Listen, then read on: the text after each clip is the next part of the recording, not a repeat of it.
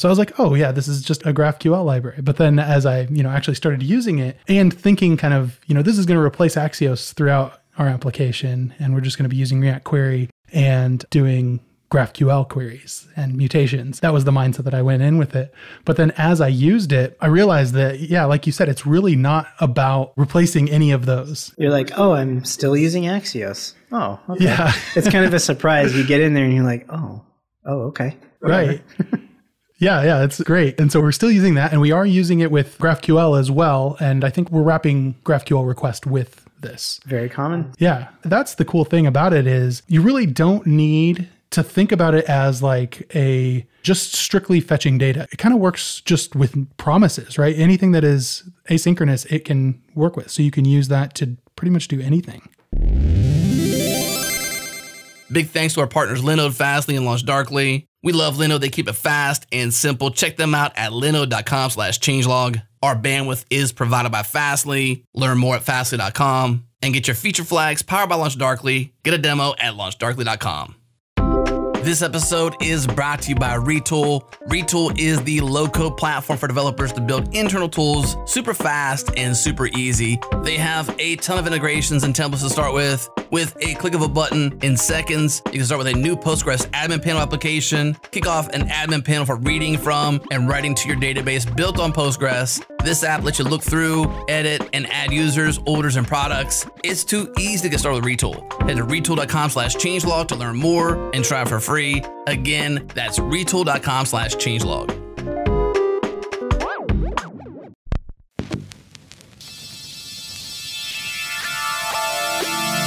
This is JS Party, your weekly celebration of JavaScript and the web. We record live on YouTube each and every Thursday at 1 p.m. US Eastern. Subscribe to our channel for notifications at youtube.com/changelog and join in the conversation on Twitter. We are at JS Party FM. Okay, let's get right into it. Hey, it's party time, y'all.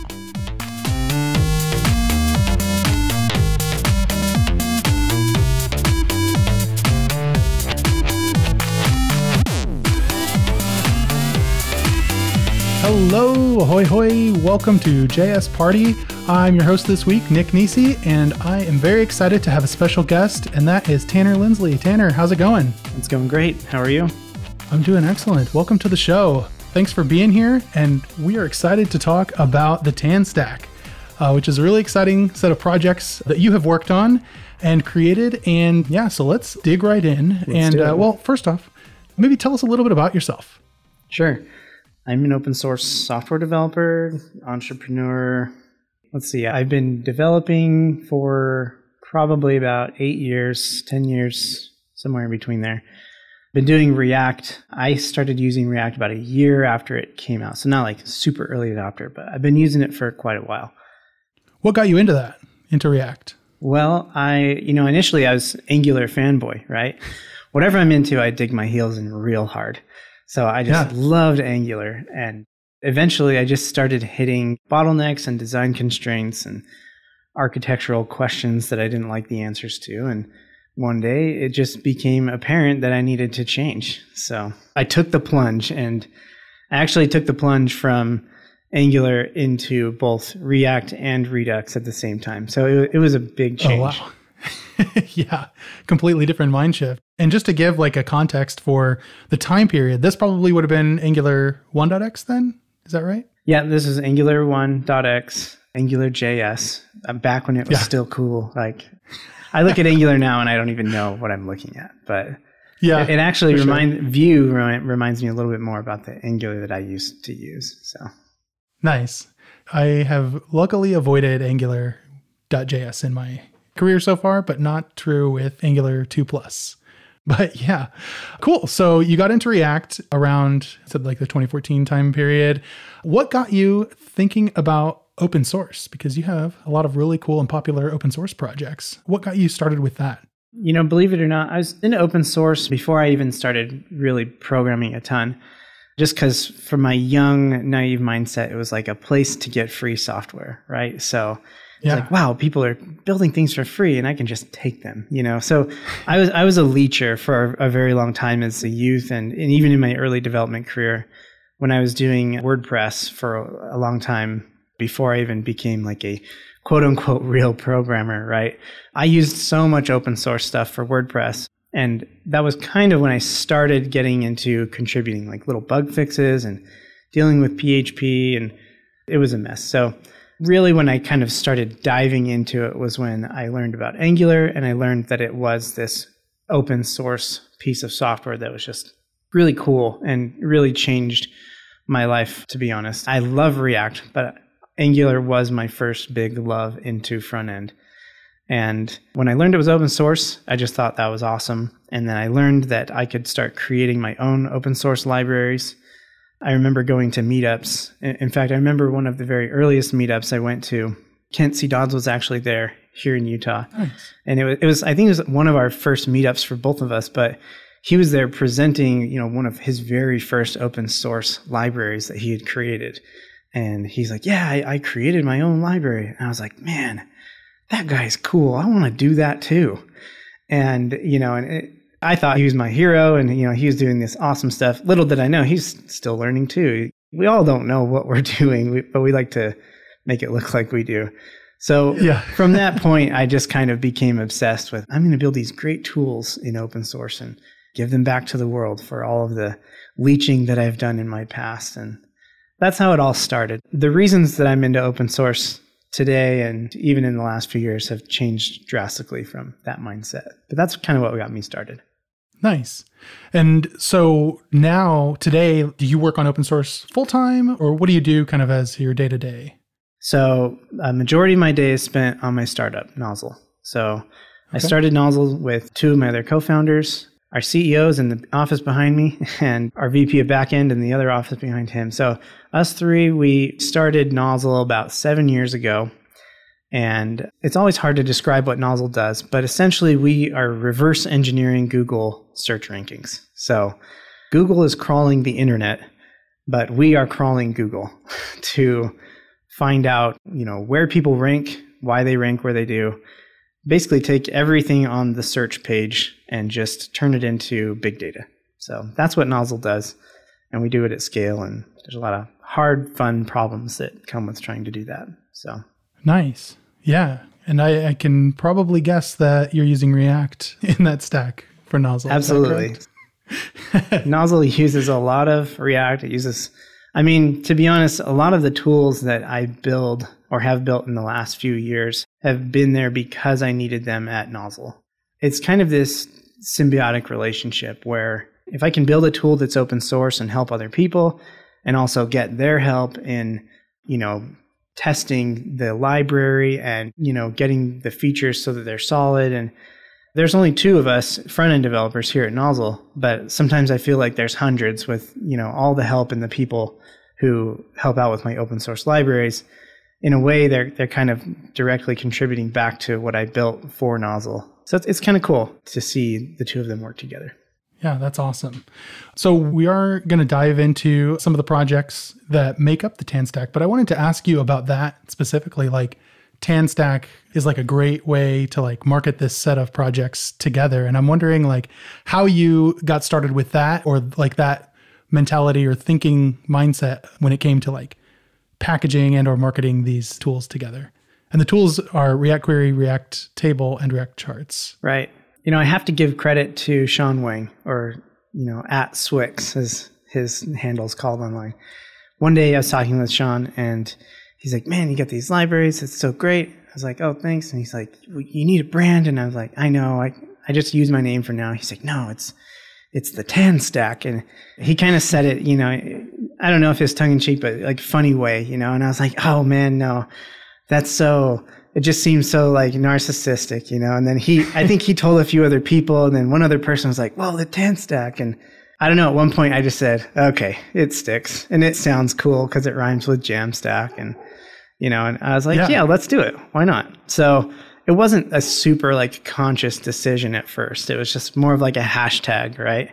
After he did that and I started calling it the TanStack, I was like, well, now I'm really deep in. So I have to buy the domain and I have to get all the things, So that's kind of how it all started with like the branding. Nice.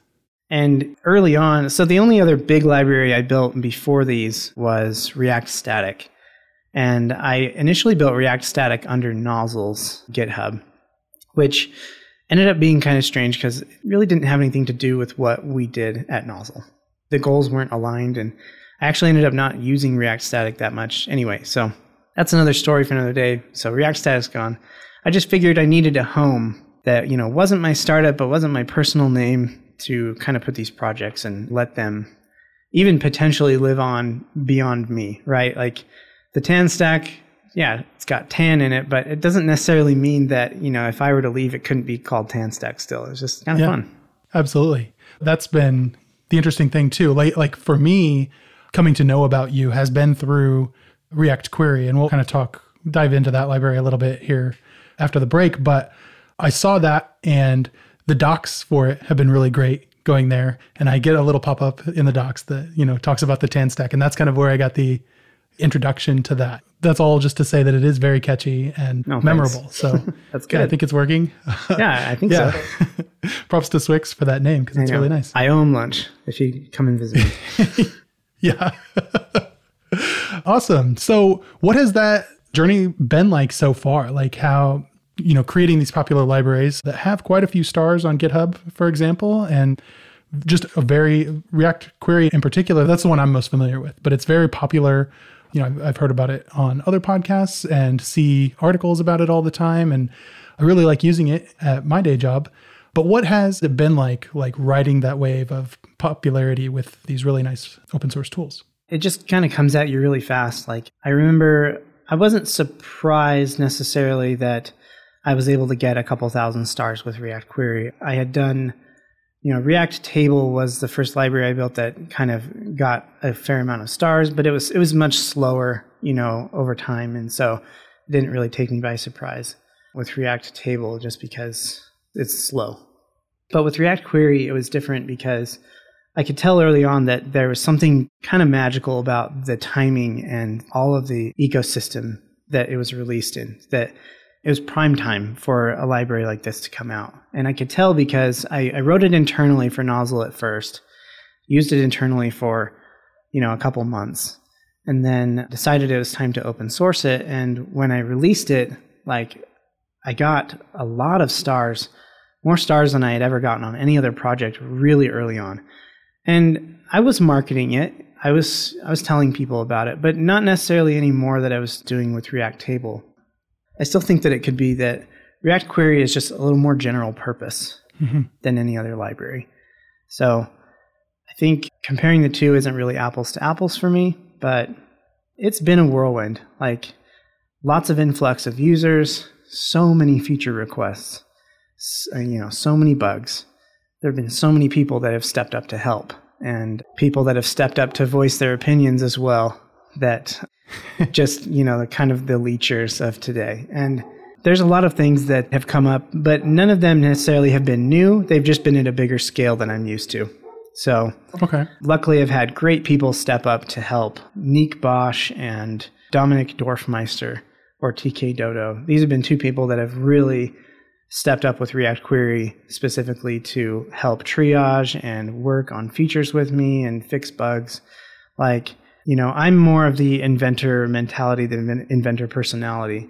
And I can't tell you how valuable it's been to have people who are definitely more of the maintainer personality step up and help me take care of things. So, yeah, I imagine it must be tough with, being a co-founder in a startup and having these very popular libraries. How do you find the time? Is it really just the influx of help that you get from other maintainers and other contributors to the projects that helps you stay on top of that? A lot of bug fixes and triaging does happen asynchronously, not during the day. And for the most part, I don't have to do too much. I kind of set aside at least an hour every day, maybe at night when things kind of calm down, to just go through as many issues as I can and pull requests and make sure that things are moving well. I try and get on my Discord channel and, answer any really pertinent questions that pop up. But for the most part, I'm trying to let the community handle it as much as I can, just for my own sanity, because it is a lot to juggle a startup and also a bunch of open source and my family, right? Oh, yeah. There's just a lot of things to do and not enough time to do it. So managing time is probably one of the hardest things to do as a maintainer. Absolutely. Yeah. When it comes to like the most time that I'll spend on a library is usually when Nozzle needs something new, or I need something new out of the libraries that either doesn't exist or needs to exist in a new version. And that's kind of when I can justify taking like a large chunk of a few days or something and say, okay, I'm going to work on these new features for the library, which I need for my startup. And, that feels right to me. And so like for the last few days, I've been taking maybe half of the day and working on React Table, the new version for React Table, because there's new things that I need for Nozzle that I need in this new version. So it's easy for me to justify taking that time and investing that into the library. So yeah, absolutely. Scratching your own itch raises all boats, to mix metaphors. Yeah, and I think it's important to like dog food your own libraries, right? That's one of the reasons that I'm still around on these libraries, because I need them. Yep. They're not just some weekend project that is now a burden. Like they're just as much of a dependency as of my business as it is, of my stack.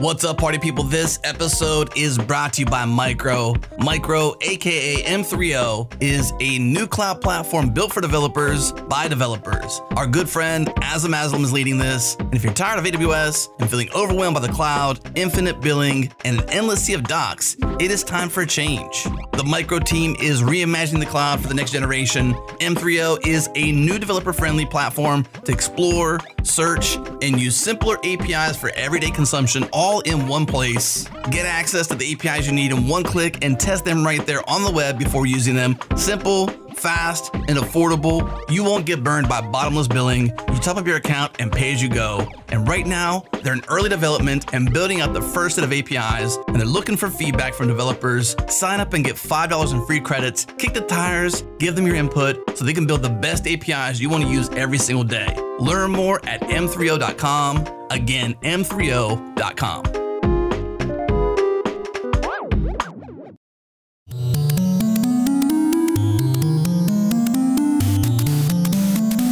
Admittedly, I was very excited to get you on this podcast to talk about the project of yours that I've used the most and used quite extensively at my day job, and that is React Query. And so maybe I thought we could start with you describing the power of React Query, or like how would you describe what it is and what you can do with it? I don't know. My description has changed over the last 2 years, right? As people ask what it is. I still think one of the best descriptions is just what's on the reactquery.tanstack.com is says performant and powerful data synchronization for React. And that's really what it is. I think a lot of people equate React Query with a fetching library when they first hear about it. And they're like, yep, nice. It's, it's going to replace my thunks, or it's going to replace my fetch promise hook or whatever. And yes, it can replace some of that functionality, but it's agnostic to how you fetch. Really, it's more of like a coordinator of fetching, if you can think of it that way. And it really is more of a library for synchronization instead of just fetching kind of one-offs. It almost takes people by surprise when they're like, oh, sweet, now I get to rip out all my use state and use effect stuff and I put React Query in. But then they realize that it's not just fetching once. It's kind of like, oh, it's keeping my stuff up to date. It's almost like a stream, a meta stream of data coming into your application. Mm-hmm. It's not WebSockets or anything live like that. It's just using intelligent user input actions to trigger those refetches under the hood. So synchronization is always the word that comes to my mind when people are like, what is React Query? Well, it's synchronization between remote data and your application.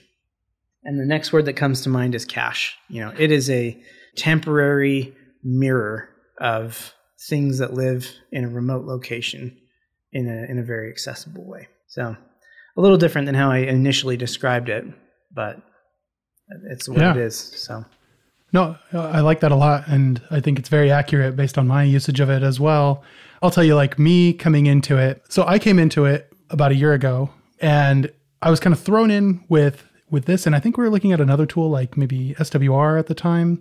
And like we're also creating a lot of new GraphQL endpoints. And so I kind of immediately, just based on the work that we were doing, equated it with that. And then looking through like the API, it has like a mutation or is that what it's called? A mutate? Yeah. Use mutation. Use mutation. That's it. Use mutation hook. So I was like, oh yeah, this is just a GraphQL library. But then as I, actually started using it and thinking kind of, this is going to replace Axios throughout our application. And we're just going to be using React Query and doing GraphQL queries and mutations. And kind of like, that was the mindset that I went in with it. But then as I used it, I realized that, yeah, like you said, it's really not about replacing any of those. Like, we're still using Axios. Still using Axios. Oh, okay. Yeah. It's kind of a surprise. You get in there and you're like, oh, okay. Right. Yeah, it's great. And so we're still using that and we are using it with GraphQL as well. And I think we're wrapping GraphQL request with this. Very common. To make those.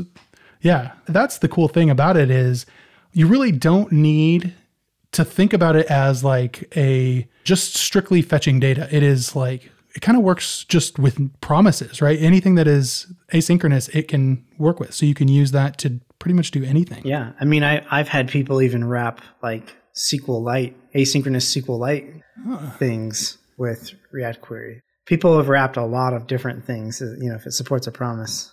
There's even people that will use it with Firebase and the initial request to Firebase will be a promise. And then they'll also set up a subscription on Firebase and say, anytime that it changes, we'll just update kind of the data that's in React Query or invalidate, whichever way you want to do it. So yeah, as long as it's got a promise. Nice. Yeah. That's the powerful piece of it. And then, I mean, that's kind of half of it, right? And then the other piece is, I don't know how best to describe it in like technical React terms, but like, yeah, every query that you do, you give it a key and that key can be like a string. We use a string a lot, or it can be like an array or an object, and that all gets serialized into some unique value. And then it's used as like an identifier in the like global, quote unquote, global state that React Query is storing the values for everything. And that's a way that you can reference it and pull it out later to use everywhere. That is super powerful, I think, because then, I can use a use query anywhere. And the way that I create it is like basically wrapping use query with my own hook and then using that hook somewhere else. That's a great pattern. I think that's the best way to use React Query is creating a custom hook for some asset and then just passing that hook around. It encapsulates so much of good practices, I guess, of like not repeating, keys that you might have typos in and having to pass the functions around everywhere. You can encapsulate all of your side effects and your data manipulation that happens in between fetching and supplying it to your components. It can all happen in like one place. And that is the powerful part about it, is that you can use that custom hook after that. You can use it anywhere in your application, at any level, and you can use it as many times as you want. You could have like, 10 or 100 of those use query instances on the same page, but it's really only ever going to result in one query going out. Right.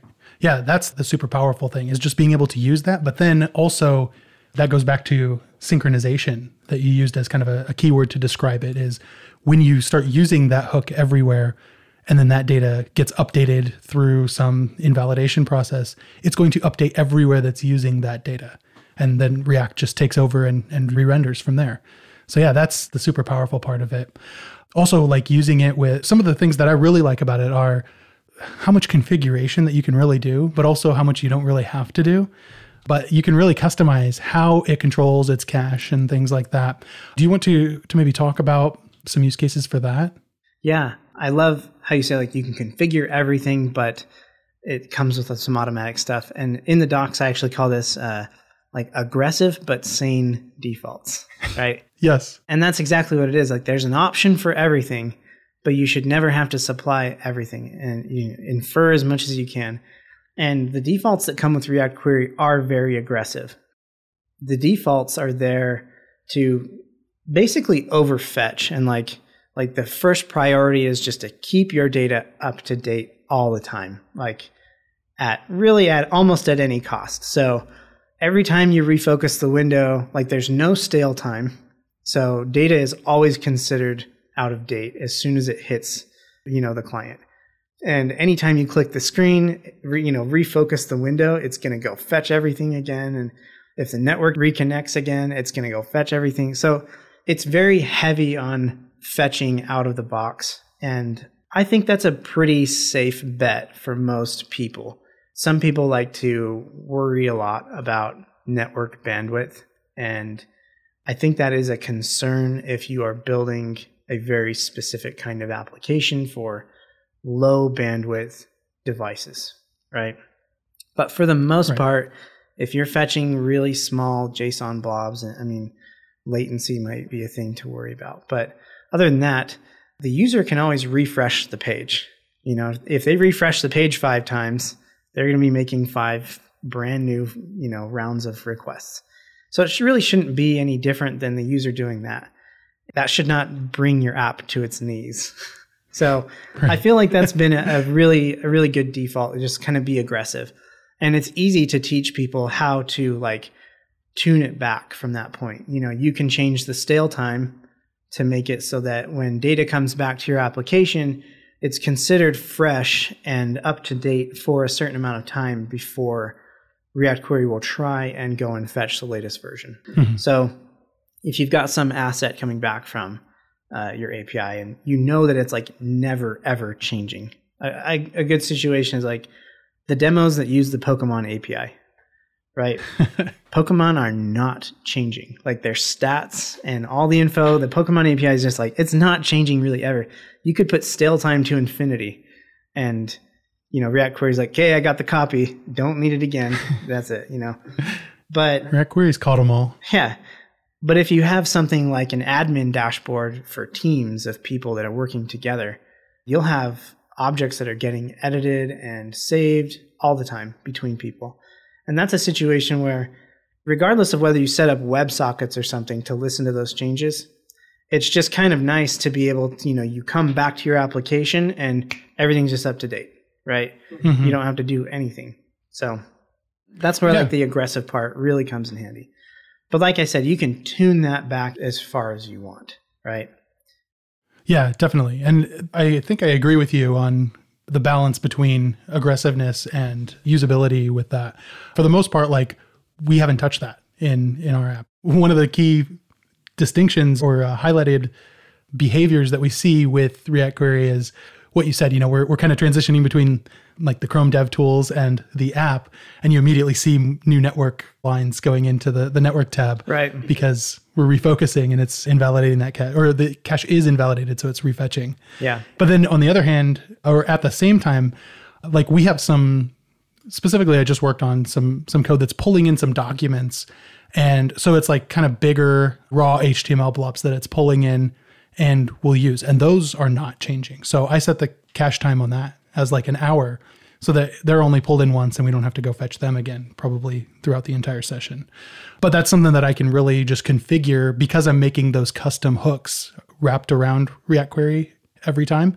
I can just configure that per hook and have it set up so that anyone who tries to, fetch those documents is always going to get this data that is cached for an hour versus, when we're pulling up live user data, that is immediately invalidated. So every time it'll try and refetch that. And it's overall a good balance. The configuration is there when I need it, but otherwise I don't have to think about it. Yeah, that's great. That's exactly why I designed it the way I did. So I was going to say there's also something to be said about the garbage collection features of it too, that it's easy. Caching is a hard problem, but what we're talking about is in-memory caching. But React Query also has some semi-persistent caching too, where if you request something and it gets cached and then you kind of leave that screen and it becomes unused, right? It still stays there in the cache for a specific amount of time so that if you ever go back to that screen, it will show you the outdated data right immediately and then get the newest stuff in the background. And it also has like this automatic garbage collection life cycle behind the hood that's saying if there's old unused data, that lives beyond a certain amount of time, kind of like a max age inside of the cache, then it gets garbage collected. Is that all based on like max age, or does it somehow know like what is actually being used and rendered by a live component? It's based on both. So the max age garbage collection lifecycle never kicks in if you have active subscriptions to any data on the screen. But if you have a subscription to a user and there's 5 hook instances, and then if all 5 of those instances disappear off the screen and that hook user data is still in the cache, by default, it will sit there for 5 minutes.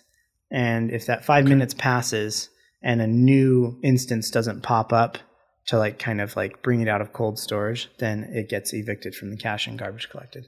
Nice. Another cool thing that I really like about it is really the way that React Query kind of not hides, but it makes working with the fact that the data that you're getting is asynchronous. It makes it really kind of seamless in a lot of ways. And one of those ways could be like we're saying, just wrapping the hook, and then, I could provide it with an empty array whenever use query is loading flag from that is true or whatever.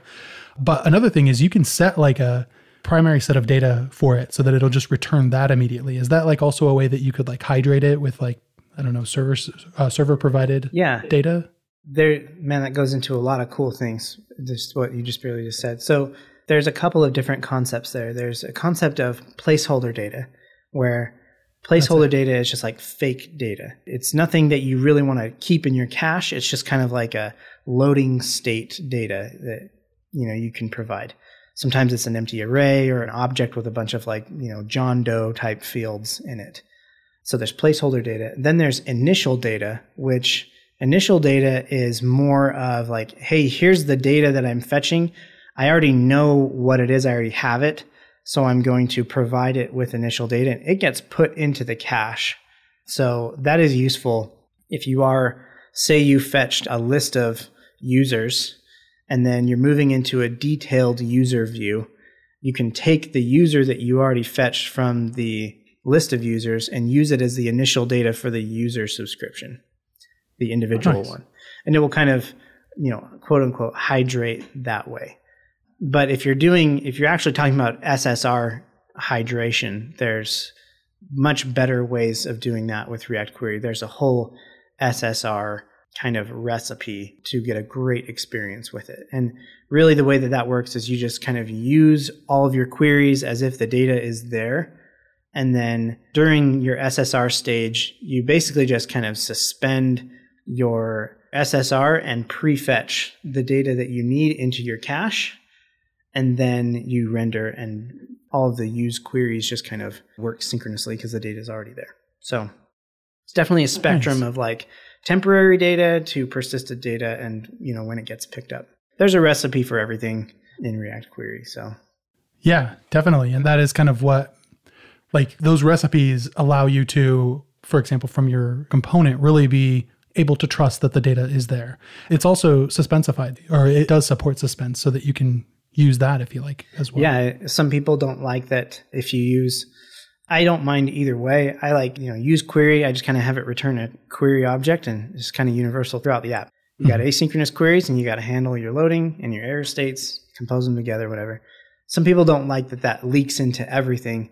So you can set up suspense and just kind of say, use query, and just the data is going to be there all the time because that the queries are going to suspend your rendering until it is. So you're just kind of trading that, status Boolean checking in your rendering. You're exchanging that for, suspense and error boundaries is really all you're doing. Yep. Nice. Now there is a couple of other pieces actually that I wanted to touch on. And one really cool thing about React Query is that it does actually come with its own dev tools. What gave you the idea to ship custom dev tools as part of the project? Well, I think it was natural looking at other tools that do it. Like Redux has dev tools, and Apollo has dev tools. A lot of things have dev tools. And I also saw, Kent likes to talk about shipping your own dev tools a lot as well. It's just kind of been around. I knew that I wanted dev tools from the very beginning because I wanted to be able to inspect this. You know, the life cycle of React Query can be a mystery sometimes unless you have the dev tools there to show you what's going on. So I knew I wanted them from the very beginning. I just didn't know how I wanted to implement them. I looked into building like an actual Chrome extension, and I can tell you that that was very quickly not going to work for me, mostly because of the time that I was going to have to invest. Like, it was not worth the ROI. So like Chrome extensions are like a bunch of domain knowledge that I don't really want to have and I don't really care about right now, maybe in the future, but I don't want right now. So I'm like, I'm just going to use the tools that I have and that I know, work for me. And that's just, I'm just going to build a component. It's a React component. You can put it anywhere you want, and it's the dev tools. And I'm going to ship it with a bunch of inline styles. I even made like a little styled component type thing that just uses inline styles and a theme and everything. It just kind of ships all in one inclusive component. And it worked out great. And then you can render it wherever you want, or you can just use the React dev tools like main one. It just renders at the bottom of your screen type of thing. And it works great. There's some drawbacks that people are like, oh, I wish it wasn't taking up part of my screen. I wish I could have it in an external window. Yeah, sorry. If that's really that much of a pain, you can go build the DevTools extension, because I'm not doing that. Yeah. At C2FO where I work, we were pretty used to seeing the little floating flower down at the bottom of the screen. Yeah, I love seeing that now. I see it in random places too, on videos and like screenshots, and it just kind of makes me giggle a little bit. Just like, oh, look, there's the React flower. And then one other thing I wanted to touch on with this, and correct me if my timeline or understanding of things is wrong, but I think that when I came in and started using this project, it was written in JavaScript, but now it's written in TypeScript. And I'm just curious about the transition to that. I mean, I've known that TypeScript is in my future since I heard about it, right? Types are great, and they come with a lot of great things. I didn't know how to write TypeScript, and I didn't have a lot of experience with typed languages. I just know from programming principle perspective, like, yes, I want types. I want things to be strict. It's going to help me out. But it was difficult to go all in on that when I didn't have that skill set. I wasn't using TypeScript at Nozzle, and I wasn't using it in any of my personal projects or my open source. So I was really new. And I just knew that one day there's going to come a point where I have to do it, And React Table almost got me there, because there's a lot of people who use React Table. But for the most part, there's people in the community that were like, we're going to build types for React Table. I said, sweet, do it. I don't want to have to do that. Yeah. And I've been getting away with not using types at Nozzle for a while. I was. And then React Query got huge. And at some point, you just got to bite the bullet and say, well, I guess I'm learning TypeScript. And there's a lot of great things that come with TypeScript, and I'm glad that we moved. But I can't even remember when we moved over. I actually didn't even do the initial TypeScript migration for React Query. That was actually all Nick Bosch, who is just a wizard. He really understands TypeScript, and he has more of an object-oriented background, which is why you'll see a lot of that in React Query core. There's a lot of classes. And that's all great. TypeScript and classes work great together. And the model actually fits really well, since 99% of React Query isn't even React. It's just kind of just TypeScript. So yeah, after that, I was like, well, my library's in TypeScript now. I got to learn it. So I started learning TypeScript and migrating Nozzle over, migrating some of my smaller tools, internal tools over to use it. And then right now, I'm actually building React Table version 8, and it's all in TypeScript. It's a full, I want to say I'm migrating, but it's really just a rewrite. I'm rewriting it in TypeScript with entirely not new, I wouldn't say new API. That's going to scare people. It's going to be breaking changes, but it's going to be new for TypeScript. So yeah, unavoidable, but great. Yeah. So it's safe to say that it's kind of lived up to the thoughts that you had, or the hopes that you had for converting over to TypeScript? Yeah, it's writing library. So this is something that I had to learn very quickly, but writing library TypeScript code is just a whole other ballgame than just using TypeScript. Unless you've written a library that uses generics and is, even moderately complex, you have no idea. You don't know what you don't know. So I'll just say that writing generic in code in TypeScript is just like you're writing in the meta level of programming. It's mind-boggling sometimes. So, but it's a lot of fun. It is a lot of fun. And sometimes I've gone too deep with that. I got sucked into a plugin rabbit hole with React Table for the last 9 months. And I'm finally back out of it and just kind of using TypeScript instead of trying to bend its limits and go crazy with generics. So it was difficult to learn. I'm still learning, but I feel like I'm in a good place now where I recognize the trade-offs.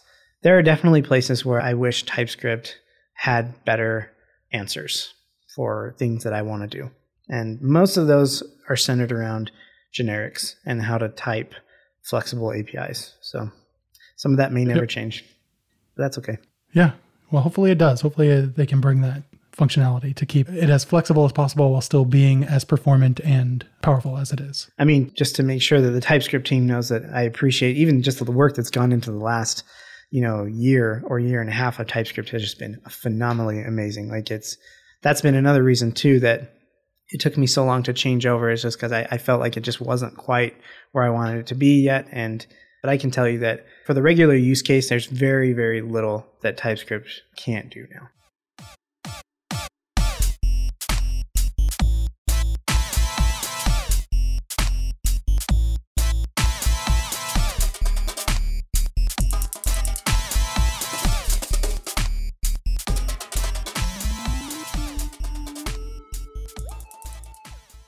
We deserve a better internet, and the Brave team has the recipe for bringing it to us. Start with Google Chrome, keep the extensions, the dev tools, and the rendering engine that make Chrome great. Rip out the Google bits, we don't need them. Mix in ad and tracker blocking by default, quick access to the Tor network for true private browsing, and an opt-in reward system so you can get paid to view privacy-respecting ads, then turn around and use those rewards to support your favorite web creators like us. Download Brave today using the link in the show notes and give tipping a try on changelog.com.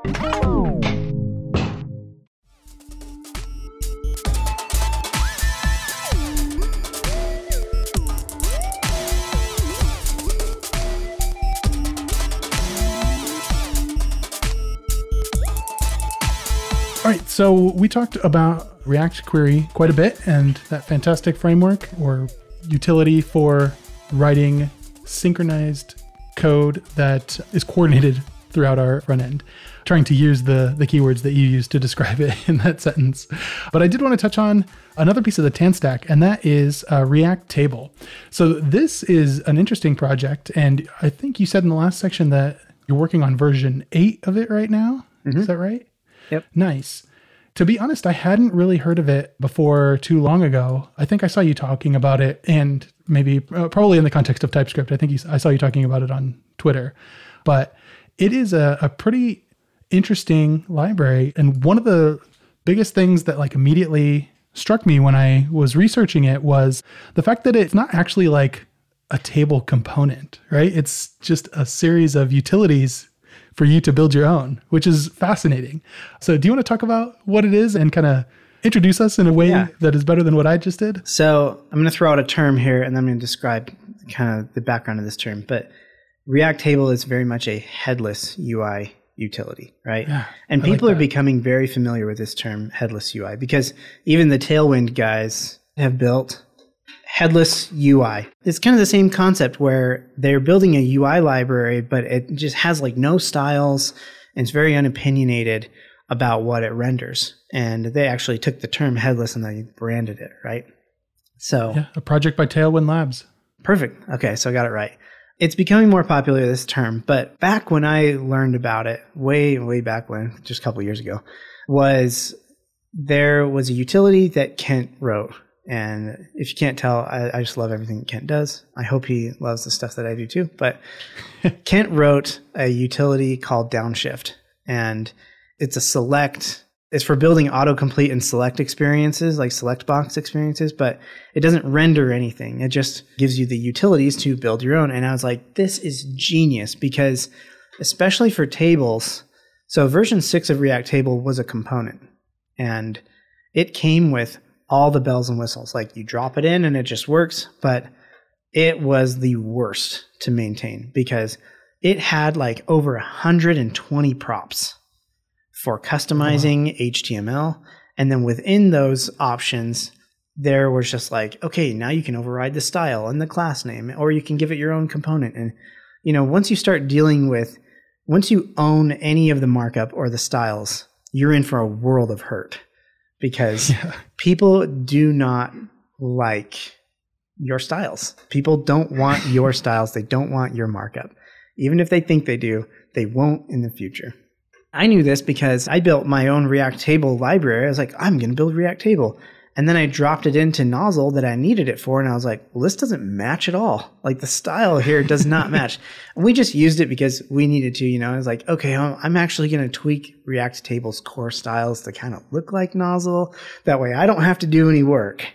But everybody else that uses React Table, their tables are going to look like Nozzle. So I hated that. And a lot of other people hated it too. And I would listen to people talk about competitor libraries like AG Grid or Material UI Table. And they're like, I can't change the theme. I can't change the styles. I can't override this. What if I want to move, this part of the table to the bottom? I'm like, oh, sorry. And that's why when I saw Downshift, I said, this is genius. I'm going to take React Table and I'm just going to rip it into 2 pieces. I'm going to rip all the UI and the styles and the markup away from the logic and just turn it into a render prop component. And I was like, let's do it. I was in the middle of writing React Table version 7 render prop style when hooks came out. And I was like, oh man, this is so good. It was like the day that hooks came out, I downloaded it and I started building React Table in hooks. And it was the best thing ever. I even built a compatibility library for hooks so you could use it on, version 16 dot whatever, but still get hooks so you could use React Table. I'm glad I didn't end up shipping that, but that was fun. Anyways, it's a headless library now. There were some people who definitely cried, gnashing of teeth, many tears shed over the fact that React Table was no longer a component library. Like, what? I have to build my own markup and my own styles? Are you kidding me? I'm out of here. I'm like, okay, bye, because this is so good. And what happened was great because I realized that, the examples could just use table markup, really simple. You didn't have to understand a whole lot of the UI to grasp the concepts of what this table library did. And when you break it down from that, instead of being a grid, it just became kind of this sequential package of utilities that's responsible for all of the data grid things that people want. Mm-hmm. Just to name a few, but it's like, as soon as you want to add filtering, sorting, grouping, if you want to have column metadata or have custom renderers per column or like have an abstraction layer or invert control for columns to render things however they want. As soon as you want to do any of that, it's a pain. And that's what React Table solves. And it, today it's still called React Table, but it's more of just like a data manipulation and data modeling library than anything else. You could take the data that spits out of React Table and put it into a chart if you wanted, but it's convenient for tables. And there's a lot of utilities inside it for tables, like calculating headers and building row headers that are nested, calculating column and row spans, resizing columns, like all the typical things that usually come with a table. But it's all headless, so you get to do it whatever you want. You want to build it in Tailwind, you do it. If you want to take Material UI and shove React Table on top of it, you can do that. And that made people really happy, especially bigger enterprise companies that are like, we have very specific UI library stuff and I need it to look a very specific way, but we need all this great functionality. There's a company that is really big. Everybody uses this product. Every developer I know uses this product, and they're releasing something new in a month that uses React Table. I don't even know if I can say what it is. I probably could, but just to be safe, I'm not going to. But it's so cool that it's going to look exactly like their branding. And you're not even going to really know that it's React table, but it's using it under the hood to perform all this data manipulation. It's really cool. Yeah. That's fascinating. And it's a fascinating way to build out this functionality, because really when you're working with that, like the hard parts are, the filtering, the sorting, those pieces. And then like I've worked on a data grid component for Dojo way back in the day. It was called dgrid.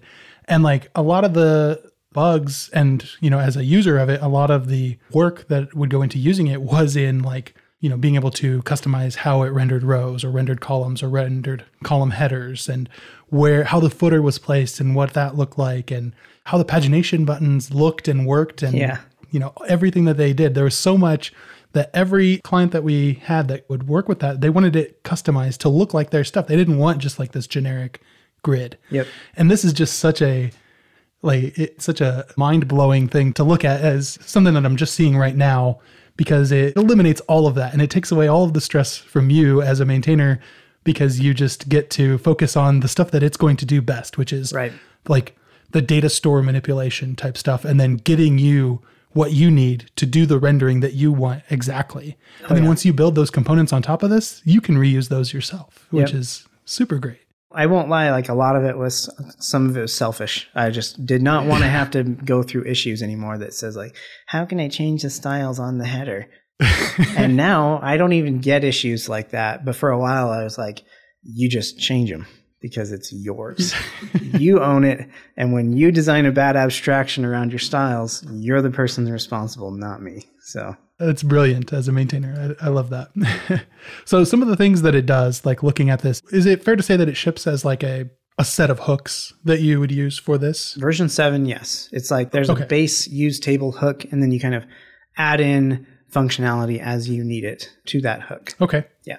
That's how it ships. Yeah. And that's kind of what I'm looking at, is the docs for that, and specifically like use table. So you pass in like an object that lets it know what the columns are that it's going to render, and then a second object that is the data. And I'm curious, does it do anything, like does it just work with that static data set, or does it have a way of like doing any kind of like dynamic fetching or anything like that, or is that kind of left up to the user as well? It's mostly designed as a controlled component. And and the more I get into building complex dashboards and data manipulation experiences, I think that's the best decision. And that's partially why I built React Query. If you want to do data fetching the right way and synchronization, use React Query and then pipe it into the table. Yep. It's built in a way so that you can control, well, version 7 is not as good as V8 is going to be, but you can control and opt in to control specific parts of the table from outside. And you can do that just by passing in some state overrides and using some callbacks. And that's kind of the concept around asynchronous data, is that you fetch the data and you supply it to the table, right? That way I don't have to deal with any asynchronous stuff inside of the table. I think that's the best way forward that I found. Yeah, and that's a good merging of those two projects together to create these really powerful components. And then, of course, you can take that data and render it as a chart with your other library. Which is exactly what I'm doing. Yeah. I love that. I love how it all just kind of comes together, and they just work together very well for the different pieces that they're in charge of, but then they can also be used separately for each individual piece. Yeah, that's great. So what can we expect to see in version 8? That's kind of the defining feature of that. TypeScript is going to be a big one. So nice. The community types are less than okay today. This new version is going to be just so great for types and autocomplete. There are a lot of options for a React table. The API surface area is larger, even for a headless utility, but it's all going to be auto-completable, and you're going to have some really good type safety options. It's with really great generics that kind of permeate through the entire system and keep things really easy on you, the developer. And that's more like a developer experience improvement, and also is covering a lot of just like the static testing layer that didn't exist before in React Table. That we kind of just had more of like the integration testing type stuff. So this is going to cover a whole slew of tests that we don't have to write. And then on top of like the developer experience improvements, it's coming with a couple of like API improvements as well. So controlled tables are going to be much easier. to do. So you'll be able to basically house all of the state for the table outside of the table, say in a larger dashboard container. Nice. And use that to control the table. But you'll be able to opt into specific pieces. So if you don't want to manage the pagination, you can just let React Table keep managing that automatically internally. But for everything else, it can call back out into your code. So the controlled aspect of it is going to be a lot better. There's going to be some quality of life improvements for performance. So I've eked out a couple more, like 100 more milliseconds less on the rendering time for accessing rows. And there's going to be some better APIs for composing your own row props or building your own plugins. And plugins is a great thing to bring up because V7 has this concept of plugins. Let me tell you, building a plugin system in JavaScript is the easiest, coolest thing you can do with JavaScript. Because it's just like, what do you want to do? We can do it. It's flexible. We can do whatever you want, right? You got a callback. We can mutate things, and TypeScript isn't even in the picture. But building a plugin system with TypeScript, I spent the last 9 months researching the best way to do this, and ultimately I decided that there's no sunk cost fallacy here.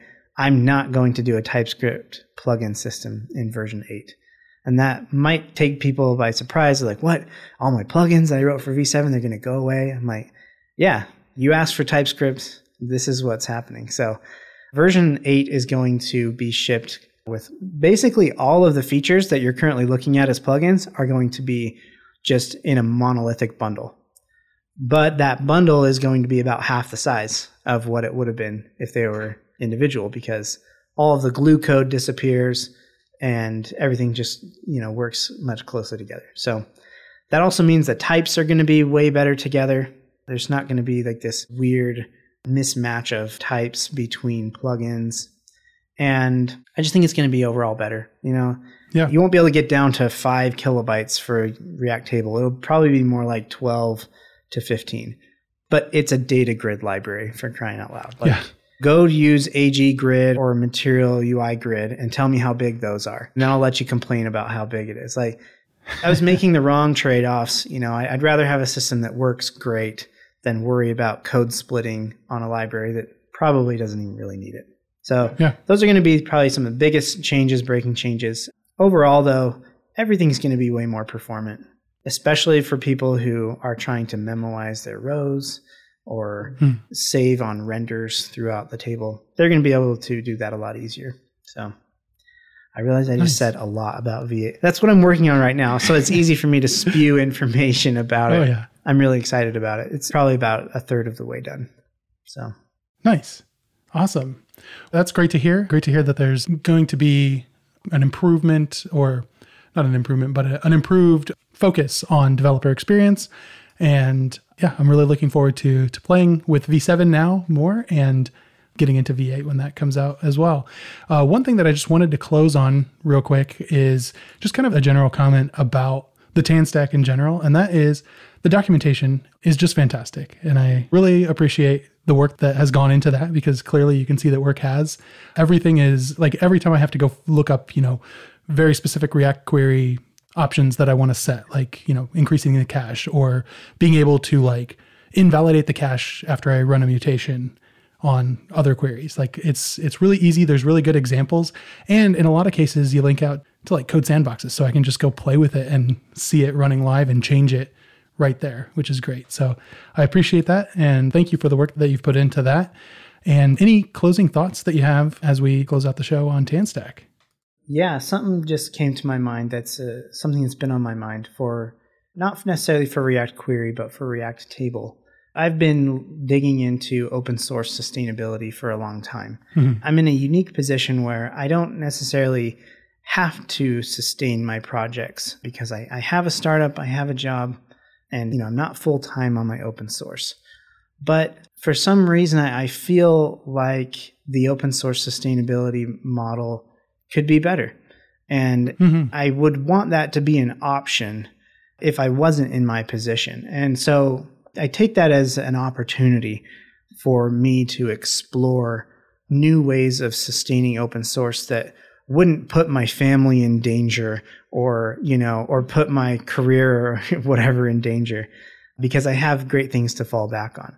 So one of the things that I've been trying over the last year or two has just been general sponsorship for my libraries. And it's working out really well. I've learned that there's sponsors that care about different things. Some of them want developer advertising, by showing their logo. Some of them want consultation hours or free courses from, the React Query course or whatever. Or some of them just want to give back, right? Everybody has different reasons.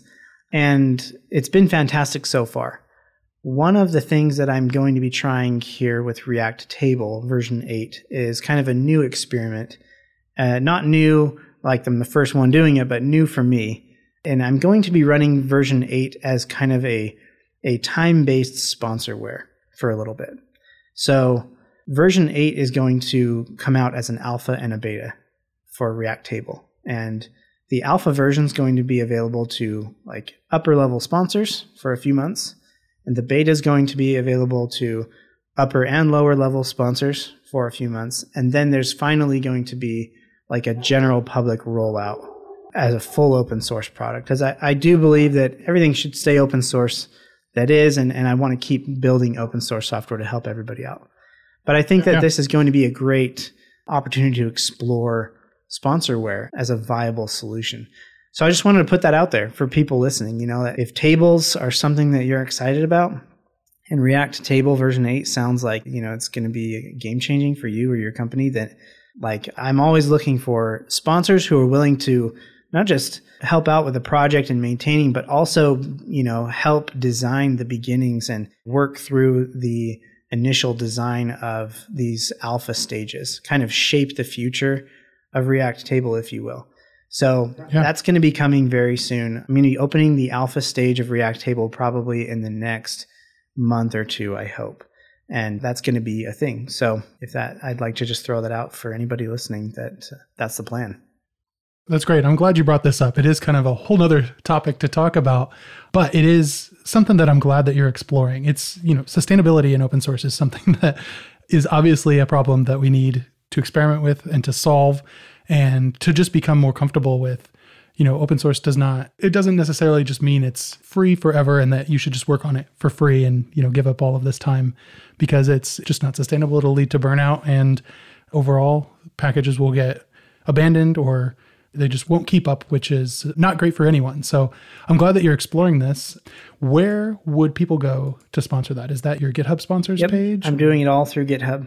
If you want to become a sponsor, it's just github.com/sponsors/Tanner Lindsley is where you can sign up to be a sponsor. So there's some different tiers there. It's kind of a tier for everybody, depending on what you want to do. Also, even if you don't want to be a sponsor or not, I have a Discord channel that you can sign up for.